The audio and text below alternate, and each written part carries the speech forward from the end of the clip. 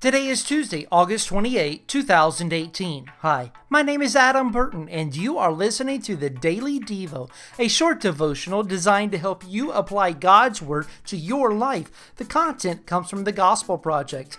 Take a few moments and read Revelation chapter 21, verses 1 through 8, and chapter 22, verses 1 through 15. Physical death should be mourned, and the second death should be grieved. But for those in Christ, it should also be a reason to long for Jesus' return. Yes, we mourn, and it's right and acceptable to do so. But we do not mourn like those without hope. Death does not have the last word, not for those who love Christ. Think about this. As believers, why do we not hopelessly mourn over the physical death of loved ones? How should the future resurrection in Christ give us hope in facing the challenges of life today? If you are in need of prayer, please get in touch with me. I would love to pray for you.